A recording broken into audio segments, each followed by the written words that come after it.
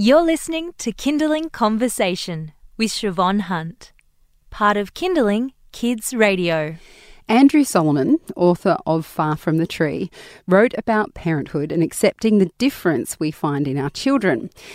In that book, he writes, all parenting turns on a crucial question: to what extent parents should accept their children for who they are, and to what extent they should help them become their best selves. This is a question you might ask yourself if your child is born deaf. Do you accept that she's deaf and will be limited by her hearing impairment? Do you then search for a cure in the form of a cochlear implant? Or do you embrace the difference of her ability and celebrate it?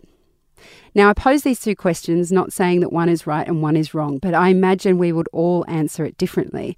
And today we're talking to Sarah Klenbort, who's a mother who's chosen to embrace the difference of her daughter's ability. Hi, Sarah. How are you? Hi, good. When did you find out that Caitlin was deaf? So I found out when she was about 2. She wasn't talking, and someone suggested a hearing test, and so we did it, and we found out she was deaf then. Yeah. What were if you can cast your mind back, what were your initial thoughts and feelings when you got that diagnosis?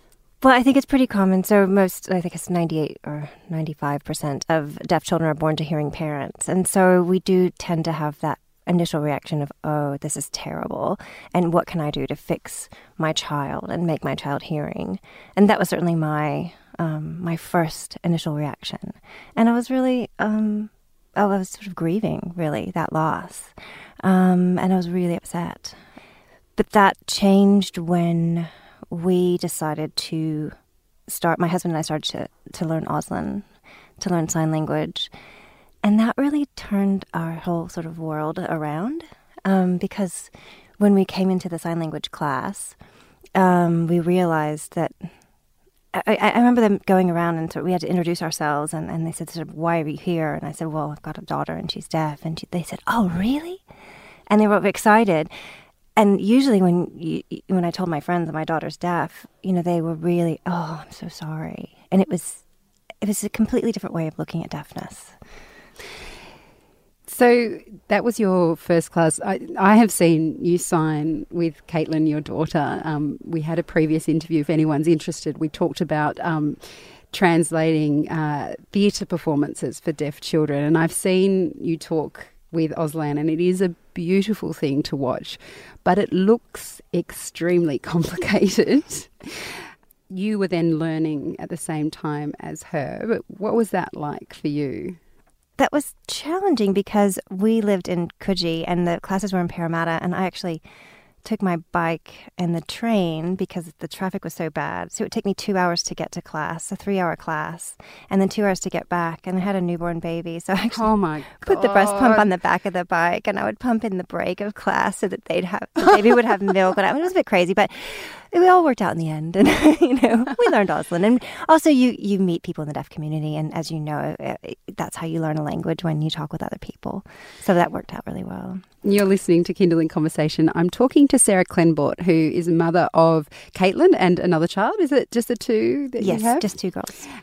2 girls, and Caitlin, they discovered at 2 was deaf, and we're talking about how Sarah and her husband came to, I guess, embrace her daughter's difference in ability when we talk about deafness. And I do want to sort of say, when I talk about that embracing of difference, is that there is no judgment there. I understand if you're a parent who wants your child to hear and you choose to get a cochlear implant. But I am interested in Sarah and her family's experience in parenthood, in embracing deafness as a culture. I guess that's how we talk about it. Is that right, Sarah? Yeah, that's right. And I love Andrew Solomon, and I like that you introduced the show with him, and I recommend his book, Far from the Tree, to anyone. One thing that I think he's kind of misleading, though, in that particular quote, is that you have to do either or, sign or speak, sign or cochlear. Caitlin doesn't need a cochlear yet. When she does, she'll probably get one. And so I think, unfortunately, the conversation in Australia seems to be, when you have a deaf child, either you sign or you get a cochlear and you do audioverbal therapy. And really, you can do everything. And I think that's something that parents aren't really aware of. And they feel like, oh, if I sign, my kid's not going to talk. Well, Caitlin talks all the time and she's won speech competitions. That's not a problem. She just can't hear that well. So I'm also curious about the fact that you had a second child while you were learning, let's just call it long distance education, because it sounds like that. It was like longer. It was like a 7-hour round trip to learn Auslan. So your youngest child, does she sign as well? Yes, she does. And she actually signed before she talked because I started signing with her as a baby. Does that work? Because there's a whole theory around babies and sign. So, okay, you'll have to get a linguist to explain this accurately. They can learn certain hand signals before they can speak. But that's not necessarily that they have a language before they can speak, if that makes sense. Yeah. But yeah, they do start doing little signs before they can actually talk. And so she was communicating with me from a very young age. And she signs with her sister as well. I love that, because that means that when they're out together, having another language, you can just be so cheeky if no one knows what you're talking about. Yeah. Lucky you know. Actually, no, they might be able to sign behind your back and you would not know. Yeah, they do. Under the table, Okay, I see benefits and drawbacks in this situation. When you talk about this, it sounds like a really positive experience for your family, but I imagine that there would be challenges along the way. Mm-hmm. What have they been for you, I guess, in raising Caitlin so that she has the same opportunities as her peers who have full spectrum hearing? Yeah, well, I think the biggest challenge in Australia is just acquiring Auslan and being allowed to sign. So that's huge, though. Yeah, right. Because that's how they communicate. Well, actually, you'd be surprised. So I did a survey in 2013 of 72 hearing parents of deaf children, and I asked them if they had been told by a medical professional at some time not to sign with their deaf child, and 56% of them said that they had been told by a speech therapist or an ENT or an audiologist that signing would impede their child's spoken language development. But there's no research for this. Wow. So parents are not only discouraged by the medical profession not to sign, they're discouraged from signing, but there's just not very many opportunities for them to learn to sign. It's costly. It's sometimes, if you live in regional Australia, it's almost impossible. There's just not enough opportunities, I think. And unfortunately, there is this sort of idea that you have to either choose to sign or to speak. And I think that's a bit of a challenge. That's something that, those of us that are involved in the deaf community are trying to sort of get rid of that myth that it's actually okay to sign. And it's actually beneficial because cochlear implants work for the vast majority of children. But two things. One, they don't make you hearing, they don't work with background noise, they don't work all the time. And for some kids, they don't work at all. So you'll have kids that show up at the deaf school in Sydney, for example, and this happens in Melbourne too, at the age of 7 or 8, and they have no language. And that's because they've never been able to sign, and the cochlear implant hasn't worked for them. So, yeah, that's sort of something that I feel very passionate about, and I try to sort of get the word out that it's okay to sign with your kid.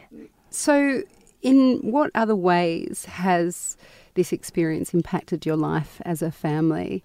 I imagine any kind of challenge can be a huge strain when you've got young children. How did your husband and yourself go negotiating this together? Well, it's really hard in the beginning. I think it's really hard when you first get that diagnosis, and I think that's hard for every parent. Usually Australians get it at birth because you have a hearing test at birth. For some reason, Caitlin passed that hearing test. I don't know why. So that's, I think, probably the most challenging time. And you kind of look back and you think, oh, what did I do wrong in my pregnancy? Or what, did I drink too much wine when I was 18? Or was there something, that I did? But once you kind of start to accept that your kid is deaf, everything falls into place. You know what I mean?